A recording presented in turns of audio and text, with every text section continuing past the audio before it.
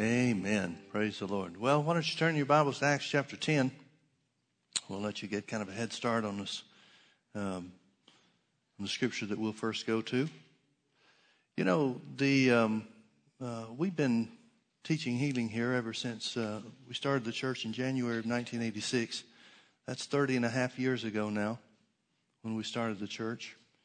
And those of you that are familiar with me and the ministry and our ministry background know that we worked with Brother Hagin for a number of years before that. And healing was a very, very significant part of the ministry that God had given him. So all told, I've been involved in the healing ministry, what you might call the healing ministry, for about 35 years. And in those 35 years, we've seen scores of people healed. Most of them healed on their own faith. Some healed through the laying on of hands and other means as well. But the number one thing that I've found is what I've read after others who were in healing ministry for a longer period than me, many years before I ever got started. And that is the number one hindrance, the number one roadblock to people being healed or receiving their healing is uncertainty about whether or not it's God's will to heal them. That is far and away the number one issue when it comes to receiving healing. No matter what you need healing from, whether it's a small thing or whether it's a major sickness or disease or whatever, it's always the number one thing. Now, Jesus told us that the devil is a liar and he's the father of lies. And for 6,000 years, the devil has been lying to mankind in much the same way as he did in the Garden of Eden, and that is to question the truth of God's word. You remember the first thing, or one of the first things that the devil said to Eve in the Garden of Eden, he questioned her. He said, "Has God said?" Well, that's always been the issue for the devil. That's all he's got, is to question the truthfulness or the integrity of God's word. Now, did you turn to Acts chapter 10? Did you get there yet? In the early days of the church, we don't know exactly how long between Acts chapter 2 and Acts chapter 10, but most people estimate it as somewhere between 8 and 10 years. Now remember that Jesus, when he first was risen from the dead, he appeared to the disciples and he told them what to do. He said, "Go into all the world and preach the gospel." He said, "I'll be with you to the ends of the world," but he told them to preach in Jerusalem, Judea, Samaria, and the uttermost parts of the earth. So 8 or 10 years later, they haven't even gotten out of Jerusalem. I'm sure they meant well. I'm sure they intended to obey whatever Jesus told them to do. But they have not gone into the world. But there's a very significant thing that happened in Acts chapter 10 that we have recorded for us in Acts chapter 10 that dealt with an issue that... Well, it's an eternal issue, and it's an issue that has to do with people receiving their healing today. See, in their day, they had a real question, legitimate question, about whether or not salvation, the work of Jesus on the cross, I mean that when I use the word salvation, I'm not talking about forgiveness of sins. I'm not talking about salvation the way the modern day church talks about salvation. The modern day church says that Jesus died for our sins, and that's as far as they go. But salvation is spoken of in the scripture as a total package. Isaiah 53 describes the salvation work of Jesus on the cross. And it says that he was wounded for our transgressions. He was bruised for our iniquities. The chastisement of our peace, well-being in every area, including finances, was upon him, and with his stripes we're healed. That's a total package. So the work of Jesus on the cross, according to Isaiah 53, 4 and 5, tells us that Jesus sacrificed himself for man to be free from the work of the devil in every area, spirit, soul, and body. That's what I mean when I say salvation. Well, their question, meaning the early church, their question is, who is salvation for? They know that the law of Moses was written, and God said in the Old Testament that he was, or Jesus even said when he was here on the earth, that he was sent first to the lost sheep of the house of Israel. There were times where he ministered to the Gentiles, and there were things that he said about the Gentiles coming to him and so forth. But the Jews, the early Christians, all of whom were of Jewish background, Jewish heritage, Jewish customs, and so forth, They're stuck in Jerusalem because that's where the Jews are. So something happens in Acts chapter 10 where God makes his will and plan and purpose known that's significant for us as well. You remember the story about how that Peter was waiting for lunch to get ready and he went up on the housetop to pray. And while he was there waiting for lunch to be prepared, the Bible says he fell into a trance and he had a vision. And in this vision he saw like it was a giant sheet let down by the four corners from heaven. And in it, it had all kinds of animals in it, some clean, some unclean. And there was a voice in the vision that he ascertained to be the Lord Jesus himself that said, "Rise, Peter, slay and eat." And Peter argued with that because his custom was to still follow the law of Moses. You couldn't eat anything unclean. Everything that the law of Moses determined or identified as unclean was still unclean as far as he was concerned. So the voice said, "Rise, Peter, slay and eat." And Peter said, "Not so, Lord, for I've never eaten anything unclean.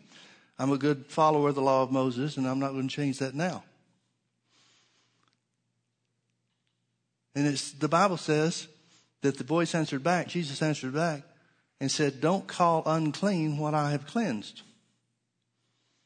Or don't call common what I have cleansed.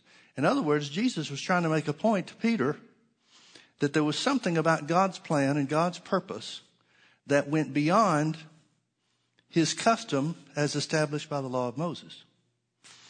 Well, the Bible says this happened 3 times and then it disappeared. The vision ended. And at that time, there was somebody that had come from Cornelius' house because Cornelius the day before had seen a vision of an angel who told him to send to a certain place for Peter, who would tell him words whereby he and his household would be saved. Well, Cornelius is a Gentile, so he obeys what the angel tells him to do. So just at the time that Peter's vision ended, and he's trying to figure out what this vision means, these men from Cornelius' house come, and the Holy Spirit has to direct Peter. He has to alter his thinking. He says, "Go with them, doubting nothing." In other words, don't ask any questions. You just go with them. I don't know that Peter would have gone with them otherwise, because it was contrary to the law of Moses to associate with Gentiles. They were considered to be unclean people, just like they were unclean animals. And so Peter finally obeys. He gets to Cornelius' house the next day. Cornelius relates the vision to him about what he saw the angel, how he saw the angel, what the angel said, and so forth. Now let's pick up in Acts chapter 10 in verse, I believe it's verse 34. Yeah. Peter opened his mouth after hearing that the Gentiles, this one Gentile, Cornelius, has had a vision from the Lord, direction, supernatural direction, about going to get Peter and bringing him down so that Peter can preach salvation to him, the finished work of Jesus. Then Peter opened his mouth and said, "Of a truth, I perceive that God is no respecter of persons." Now, I want you to notice what Peter has ascertained out of this whole supernatural experience. Actually, several supernatural experiences. His vision, Cornelius' vision, and being sent by the Holy Ghost and directed and so forth. Peter says, "I finally figured something out here. God is no respecter of persons." God is no respecter of persons. Folks, that is one of the greatest revelations that the church ever received. That what Jesus did for the Jew, Jesus did for the Gentiles also. Up until that point in time, there was legitimate doubt, legitimate question about whether or not the finished work of Jesus was for anybody other than a Jew, or if the Gentiles first had to become Jews and then they could get saved. But this supernatural experience that God has orchestrated in a miraculous way is to identify to mankind one important point, and that is what Jesus did for one person, Jesus has done for every person. Notice what he said. "I perceive that God is no respecter of persons." If you look this up in other translations, it says God doesn't play favorites. It says that God is not one to show partiality, or that God deals with everybody exactly the same way, which is exactly what it means. God is no respecter of persons. Notice what it says next. It says, but in every nation. Now see, their issue is Jews versus Gentiles. But in every nation, we might say in every circumstance, in every situation. We're not divided so much by nationalities like they were, Jews and Gentiles. But we're divided by other things. The devil tells you that there are reasons why healing's not for you. There are reasons why the blessings of God don't belong to you. Yeah, sure, they belong to other people, and we know that God's done great things for them. But you know about your situation. So notice he said, I perceive that God is no respecter of persons, but that in every nation, every circumstance, every situation, he that feareth him and worketh righteousness is accepted with him. Do you know what that means? That means Paul is saying, I'm understanding now by the Holy Ghost, by the work of the Holy Ghost, this miraculous way that God has dealt with me in this situation. He said, I'm coming to realize that God will receive anybody that meets his conditions. Now, fearing him and working righteousness just simply comes down to one thing. That is, believe. The conditions for receiving anything and everything from God is faith. So Peter is serious. They're specifically saying, he's using flowery words to say it, but he's specifically saying, I've come to realize that God treats everybody the same if he can find somebody that'll believe. Because that is the only condition. Hebrews 11:6 says, without faith it's impossible to please God, for he that cometh to God must believe that he is, and that he's a rewarder of them that diligently seek him. The only condition there is to believe. The condition for salvation is to believe in your heart that Jesus is raised from the dead and confess him as Lord with your mouth. That's the condition for receiving the finished work of Jesus, any and every part of it. So Peter is saying, here's what I've come to understand. It's not about whether or not you were born a Jew or born a Gentile or have to cross some racial lines, some national lines, some gender lines, or whatever else. It's not about anything except meeting God's conditions. And the Bible spells that out to be one condition, and that is the condition of faith. He's saying that God will treat everybody the same who believes. Who believes. Notice he doesn't talk about somebody being worthy. He talks about working righteousness, but how do we work righteousness? Through faith. How do we fear God? Through faith. We put his word first. These are the conditions of faith. But the devil wants to attach everything else in the world to it. He wants to tell you that you've been too bad for God to do something for you. Yeah, it would belong to you, but you've messed up so many times. How do we overcome the mistakes that we've made and the sins that we've committed? Faith. You overcome every work of the enemy. You overcome every work of mistake in your past, every transgression. You overcome everything by one simple requirement, and that's faith. To believe that Jesus paid the price and to accept it not on your own works, but because Jesus said he did it for you. Then Peter goes on to say a lot of other things here. Let's read it real quickly. The word which God sent unto the children of Israel, preaching peace by Jesus Christ, he is Lord of all. That word I say, you know, which was published throughout all Judea and began from Galilee after the baptism which John preached.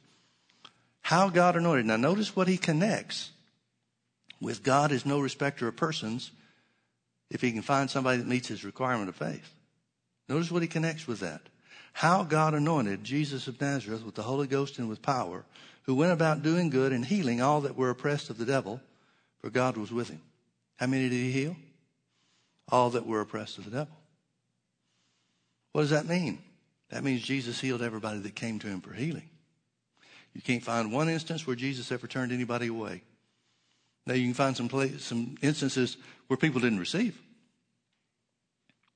The Bible talks about in John chapter 5 where at the pool of Bethesda there were 5 porches full of sick people and halt and lame and impotent.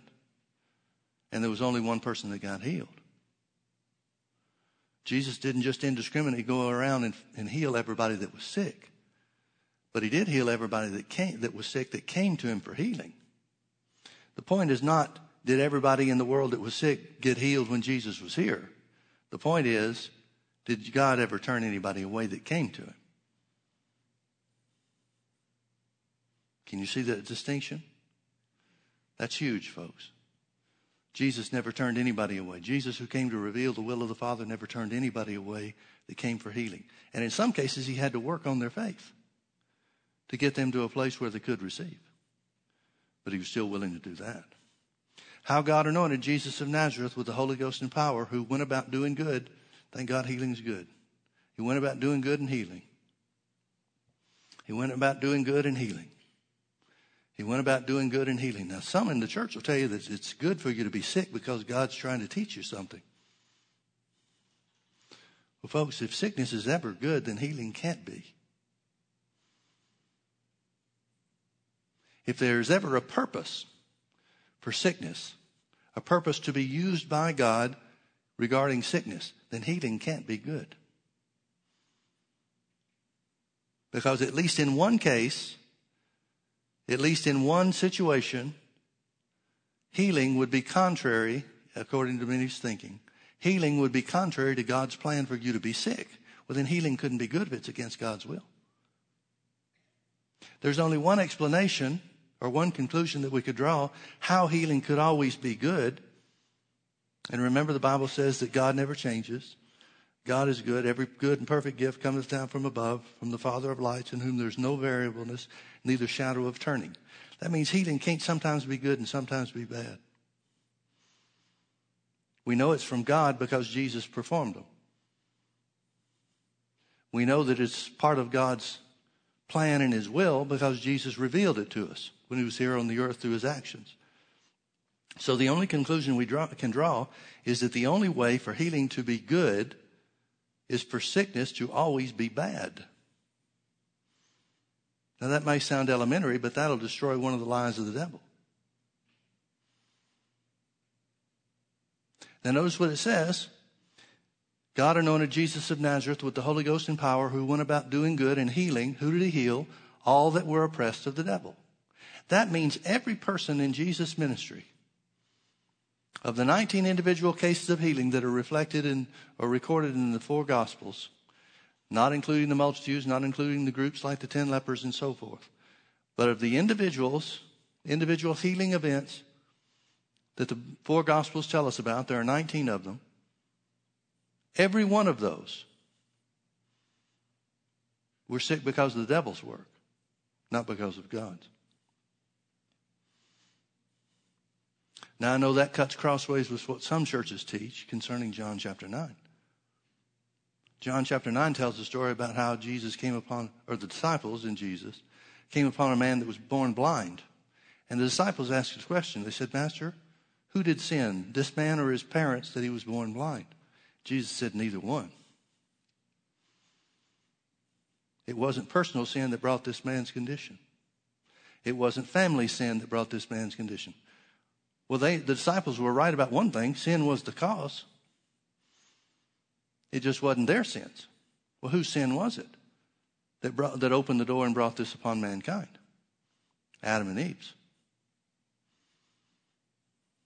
And then Jesus goes so far as to say, neither is this man sin nor his parents, but that I might work the works of him that sent me. I must work when it's day. The night cometh when no man can work. Well, what was the work of God in this situation? To make the man blind? Nope. The work that Jesus did was to heal the man. Now, if as some churches teach, this man was born blind so that Jesus would have somebody to heal, then that would mean that Jesus is working contrary to the will of God, who in their thinking wants this man blind. Jesus is working against the will of God to heal him. Well, that can't be right. That'd make Jesus a sinner.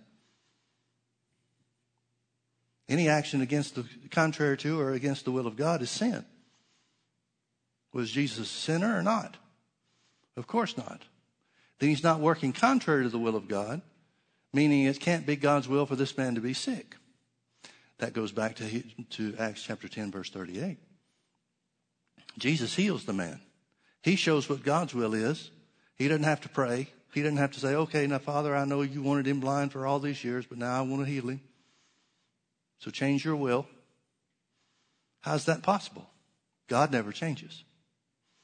If it was ever God's will for that man to be blind, it would always be God's will for that man to be blind.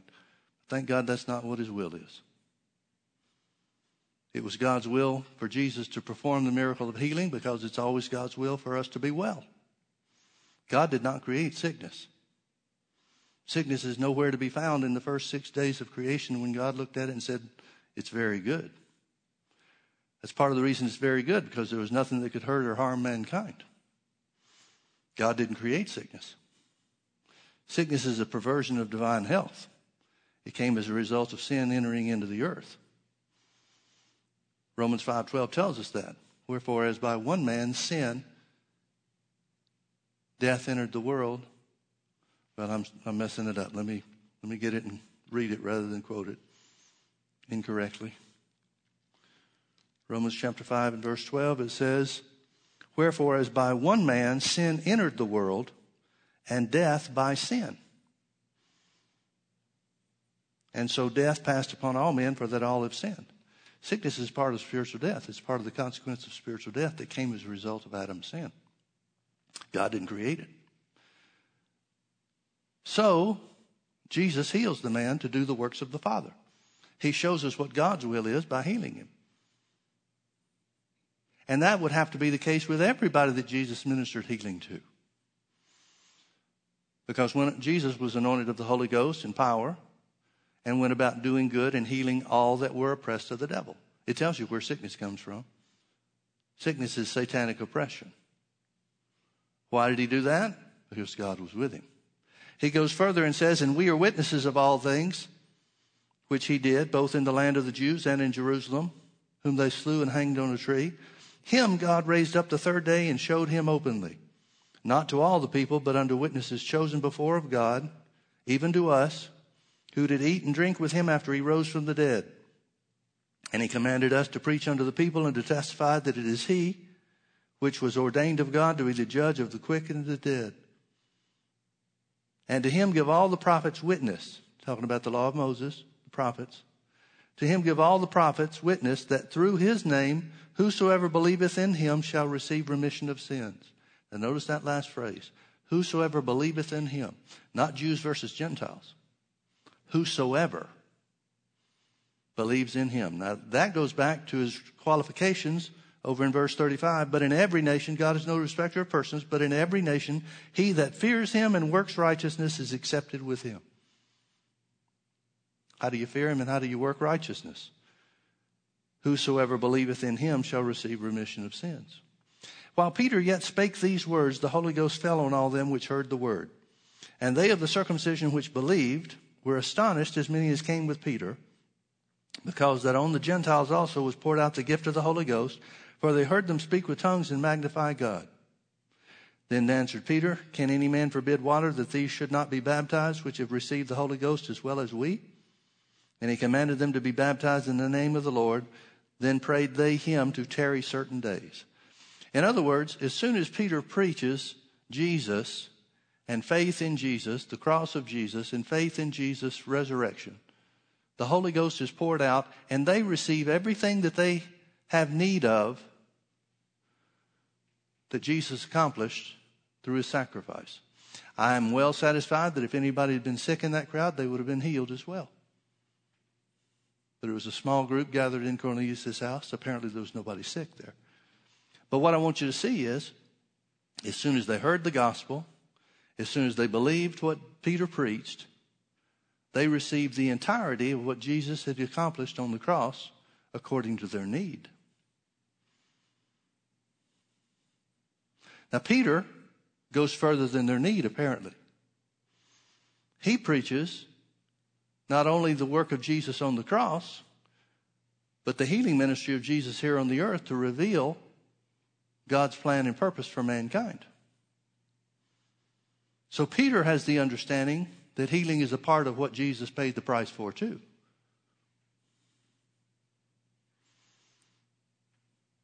Are you out there? Now turn with me over to Acts chapter 8. The Bible says, in the mouth of 2 or 3 witnesses, let every word be established. Let's look at some other witnesses. We see Peter's witness, and we can look at some other examples of him as well. Acts chapter 8 tells us about Philip. Let's see what Philip says. Notice beginning in verse 5, it says, Then Philip went down to the city of Samaria and preached Christ unto them. And the people with one accord gave heed unto those things which Philip spake, hearing and seeing the miracles which he did. For unclean spirits, crying with a loud voice, came out of many that were possessed with them. And many taken with palsies and that were lame were healed. And there was great joy in that city. And then it tells us about a certain one named Simon. He was a sorcerer, and he put himself off as some great power. Apparently had a lot of people hoodwinked about his power or his abilities or whatever. But notice in verse 12 it says, But when they believed Philip, preaching the things concerning the kingdom of God and the name of Jesus Christ, they were baptized, both men and women.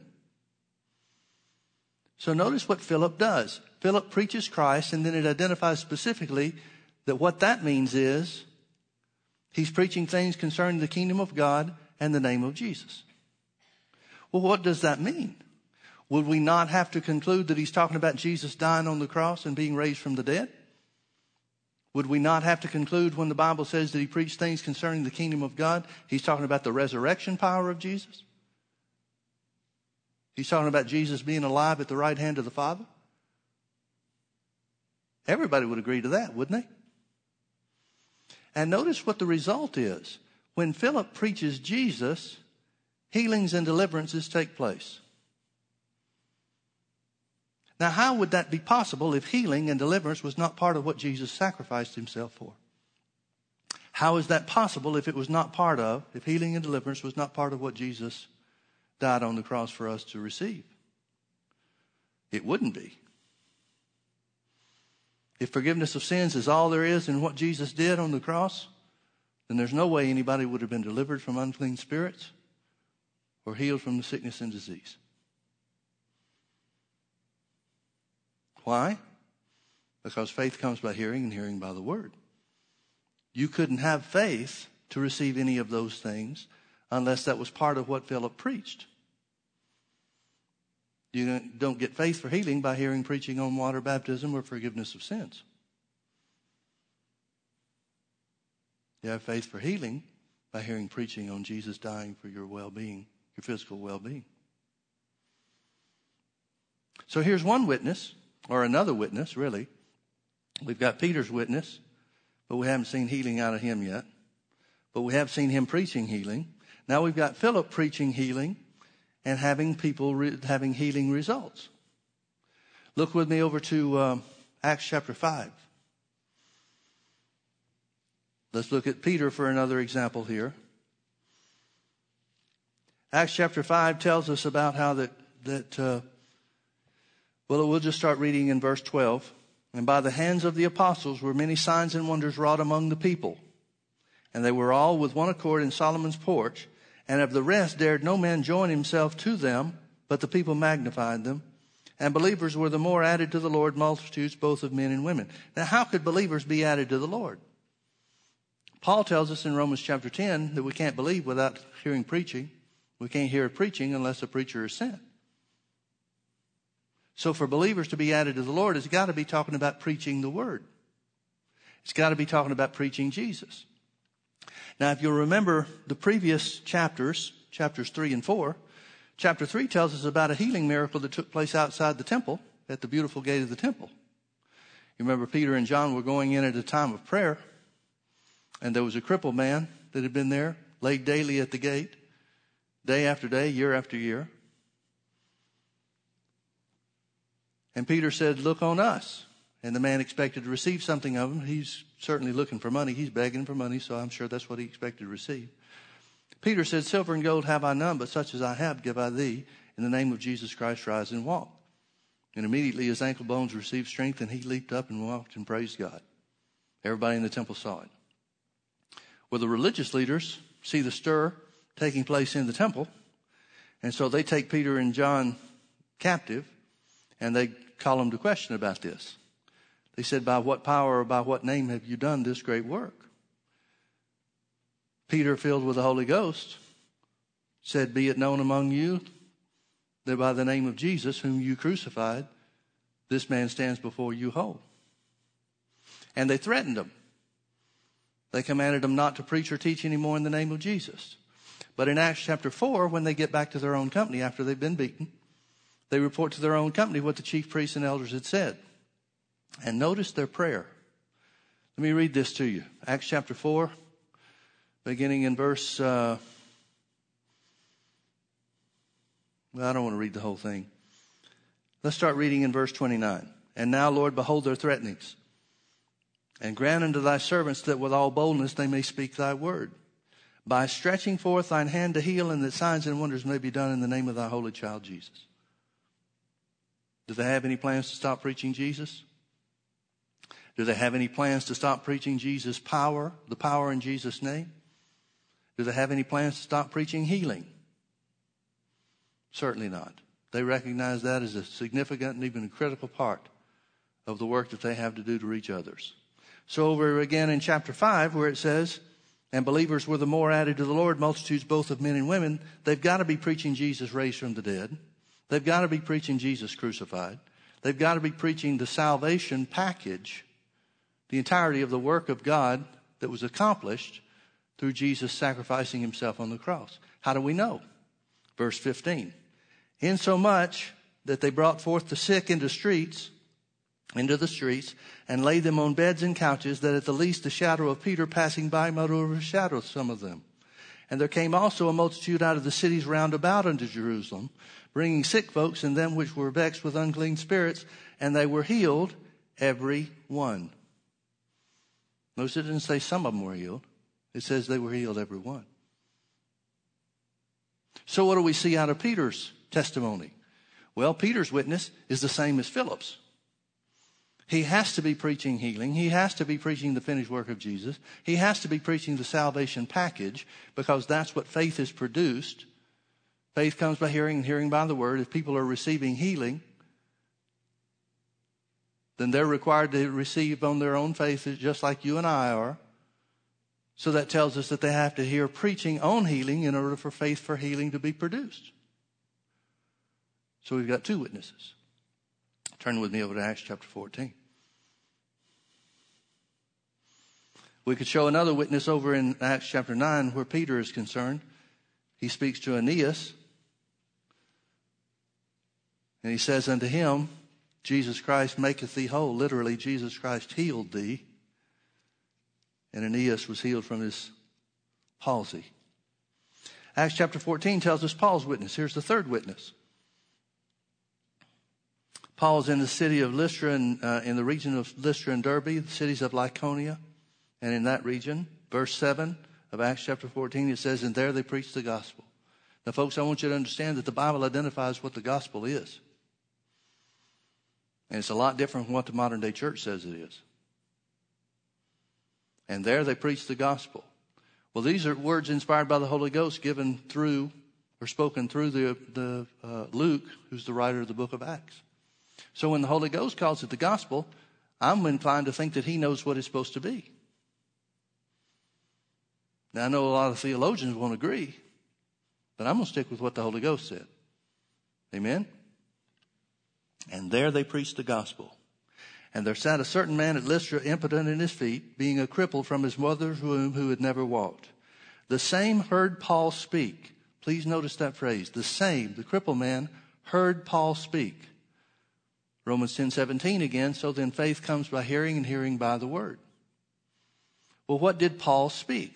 Well, it's already been identified as the gospel, but we're going to see what the gospel entails by seeing the results that come forth. "The same heard Paul speak, who, steadfastly beholding him," Paul steadfastly beheld the guy, "and perceiving that he had faith to be healed." Now, how can the guy have faith to be healed if he hadn't heard Paul preaching on healing? It's impossible. If Paul's preaching forgiveness of sins, he could have faith to be saved, faith to be redeemed from sin, but he wouldn't have faith to be healed. There's only one possible explanation according to the Bible. If the Bible is true, then there's only one possible explanation for how the man got faith to be healed, and that is he heard Paul preach that Jesus died not only for your sins, but also for your physical well-being and healing. The same heard Paul speak, who, Paul steadfastly beholding him, the cripple, and perceiving that he had faith to be healed, said with a loud voice, stand upright on your feet. And he leaped and walked. He leaped and walked. What healed the man? Faith in the good news of Jesus dying on the cross for your sins and paying the price for sickness and disease. Remember what Peter said, I perceive that God is no respecter of persons. Folks, here's the very simple truth. If God ever healed anybody, he's obligated to heal you and me. But I want to be careful about how I say that, because it is a legal, contractual obligation that God has. Because if God favors somebody over somebody else, then what Peter said about God being no respecter of persons would be a lie. If that one scripture is untrue, that one verse is untrue, then how do you know which verses to trust? It's either got to all be true or all be untrue. There's no middle ground. Thank God it's true. God is no respecter of persons. So that means that God is legally obligated to do the same work of healing for one that he does another. Well, what is that work of healing? He sent Jesus to pay the price for it. But as I said, I want to be careful that I don't leave it just as an impersonal, legal, contractual obligation. What it's showing is God wants you to be well because he loves you just as much as others that have received their healing. Let me show you one final thing. Turn back with me to Exodus chapter 12.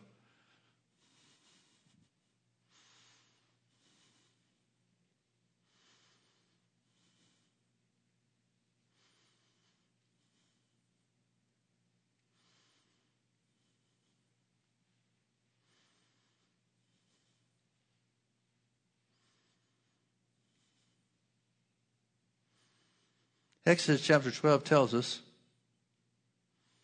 about the Passover experience. God's giving instruction to Moses, who then turns around and gives it to the people about how to perform the Passover. You remember at this point in time, Israel is in bondage to the Egyptians and have been for 400 years. Well, really 430 years. First 30 years they were not prisoners. They weren't treated like slaves. That was during the time of Joseph. But then for 400 years, the next 400 years, they were treated as slaves, kept as slaves.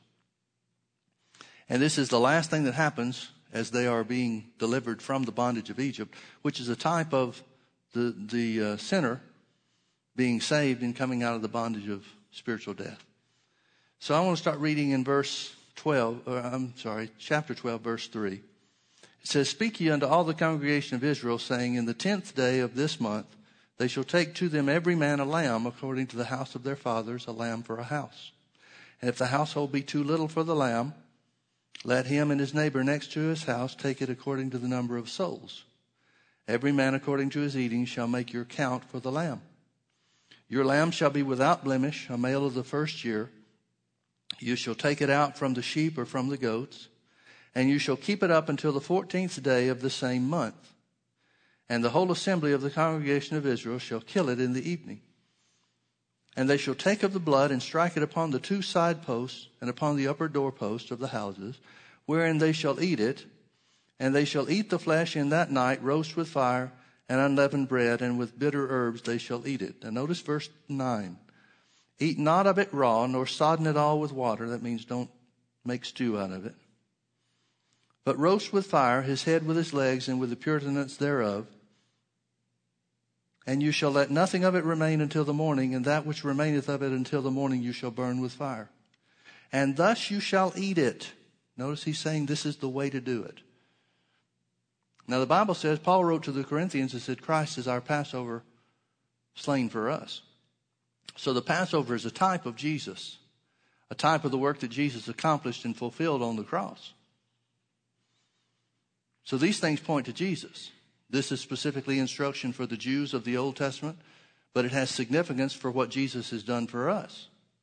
So notice in verse 11 it says, "And thus shall you eat it, with your loins girded and your shoes on your feet and your staff in your hand, and you shall eat it in haste. It is the Lord's Passover." And then he goes forward and says, "Because I'm going to pass through and take the firstborn, the life of the firstborn of anybody in whose house doesn't have the blood on the doorpost." Now what I want you to see is verse 11. He gives them instruction of how to eat it, and in so doing he shows the purpose for it. In other words, what I'm trying to say is, he's telling them that the blood is to cover them, protect them from the angel of death that comes through and takes the life of the firstborn of each household. But that's not what the lamb is for. The lamb provides the blood, certainly. But there's a benefit that comes from eating the lamb. It's for the strengths, their strengths, for the journey that they're going to be on. Now, what journey are they going to take? They're going to take the journey to the promised land, and it's intended for them, the strength of their journey in the promised land. In other words, it's a type of the Christian life. It's a type of the Christian walk into God's plan for you, out from the bondage of the enemy, into salvation, and into God's plan for your life. Now, the question is very simply this.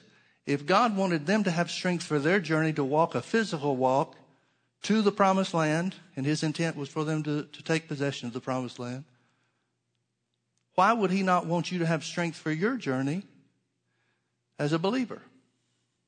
Look with me over to Psalm 105, verse 37. The Bible tells us what the result of this was. Psalm 105, verse 37, it says, "And he brought them forth also with silver and gold." You remember that story, how they went to their neighbors, and literally, it says borrowed, but King James says borrowed, but literally they demanded payment for the 400 years of slavery. Spoiled the Egyptians.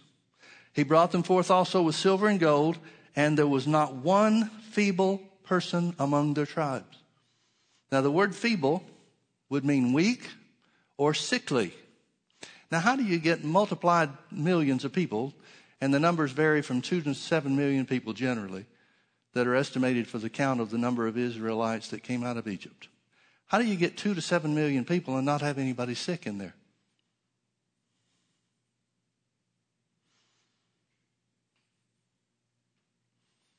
That sounds pretty miraculous to me. How about you? Because slaves are not known to be the healthiest, the strongest people of a nation, are they? They're certainly not the most well cared for. They have to serve their masters, as Israel had to serve the Egyptians. And then they have to forage for themselves and take care of themselves, because the masters don't care much whether they live or die. They'll replace them if they die, put somebody else in their spot. So how do you get 2 to 7 million people? And I don't care which number you pick. If you want to be conservative, say 2 million people. How do you get 2 million people and not have anybody sick in the crowd? Folks, the answer is very simple. Healing came through the eating of the lamb. I think I can prove it to you. At least it satisfies me. Exodus chapter 15 tells us that when they come out of Egypt, go through the Red Sea, Israel is saved, Egypt is destroyed.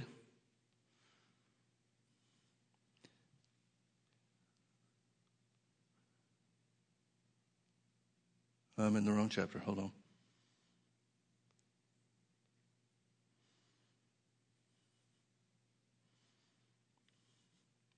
I'm going to start reading in verse 22. It says, "So Moses brought forth Israel from the Red Sea, and they went out into the wilderness of Shur, and they went 3 days in the wilderness and found no water. And when they came to a place called Marah, they could not drink of the waters of Marah, for they were bitter. Therefore the name of it was called Marah. And the people murmured against Moses, saying, 'What shall we drink?' And he cried unto the Lord, and the Lord showed him a tree." Now this is a type of the cross of Jesus. The Bible says everything that happened to Israel in the Old Testament was for our admonition as a type or a shadow. It stands or represents something else. So here's something that represents the tree or the cross cast into the waters of mankind. So he showed him a tree. The Lord showed him a tree, and when he had cast it into the waters were made sweet. There he made for them a statute and an ordinance, and he proved them. And he said, if thou wilt diligently hearken to the voice of the Lord thy God, and will do that which is right in his sight, and will give ear to his commandments, and keep all of his statutes, I will put none of these diseases upon thee, which I have brought upon the Egyptians. That's a poor translation because it's translated in the causative sense, which should be in the permissive sense. God's not the one that's making Egypt sick. Sickness is in the earth not because God put it there. Sickness is in the earth because of disobedience, the broken commandment of God in the Garden of Eden. Egypt has no covenant. They have no way to escape the sickness that's in the world. They don't have God on their side, and so they're subject to everything because they're pagans and idol worshipers. But notice how God identifies himself. The last phrase of verse 26. For I am the Lord that healeth thee. Now the word healeth is interesting because it's in a form that means past and present and future. Now there's a specific word that could be used if he's talking past tense only. A specific word that could be used if he's talking present tense only. A specific word that could be used if he's talking to the future. But the fact that he uses past, present, and future certainly identifies that he's saying, I am your healer from this point forward. Just like I healed the waters, I'll heal you when you have need of sickness. And thank God that's an eternal tense that's used, which means God would be so forever, throughout eternity. But why would he use past tense? How would God be able to identify himself as the one that healed them in the past if healing did not come through the Passover lamb? It's impossible. No way possible. As I said, there are words that could be used that could have omitted the past, but the fact that God included it tells us that he's already done a healing work among them. Now again, the question is the same. Why would God want them to have healing for the strength of their journey to walk to the promised land and not want you to have strength for your journey in your Christian walk, your daily life? That would make him a respecter of persons if he wanted it for them and not for you, wouldn't it? But God is no respecter of persons. Hallelujah.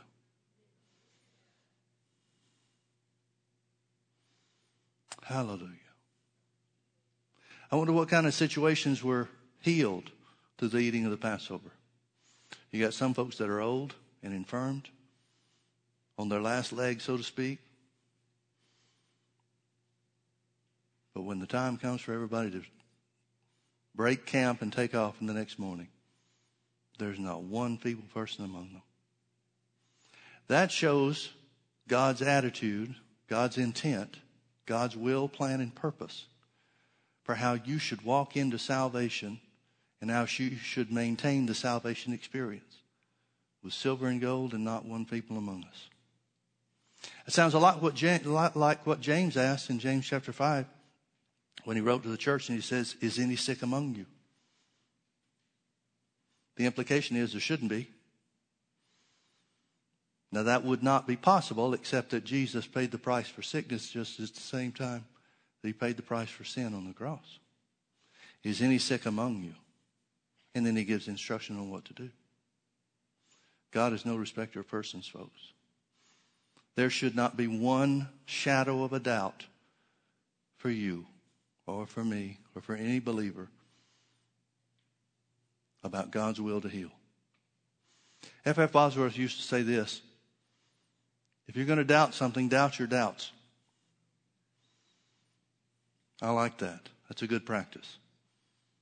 Doubt your doubts and believe God's word.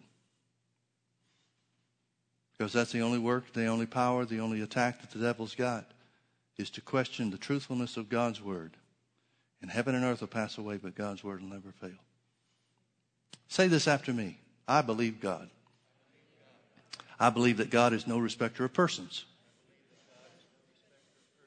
What he's done for one, he's done for all. Jesus died on the cross for all of mankind. He paid the price for sin. He paid the price for poverty. And he paid the price for sickness.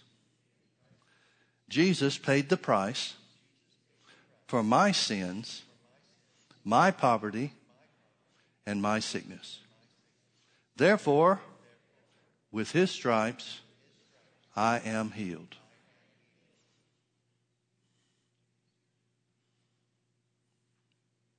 Remember what Peter said in Acts chapter 10, verse 34 and 35. God is no respecter of persons, but anybody that fears him, anybody that meets God's conditions, God accepts. Healing belongs to you. Healing belongs to everyone in the name of Jesus. Let's pray. Father, thank you so much for your word. Forgive us, Lord, for having listened to the devil in times past. But we're done with that because we see of a truth and for a surety that Jesus was slain from the foundations of the world, and the salvation that he accomplished was not only to pay the price for spiritual death, sin, poverty, but also sickness. Thank you, Father, that healing belongs to us, each and every one of us, and that healing is easily within our reach simply by believing and acting on your word. Therefore, we declare that we're healed by the stripes of Jesus. We'll continue to make our profession, refuse to turn loose of it. And we thank you, Father, that there's no power that the devil has that can stop it from being a reality in our lives because your word is always true. In Jesus' name, amen. Amen. Well, God bless you. Thank you for being with us.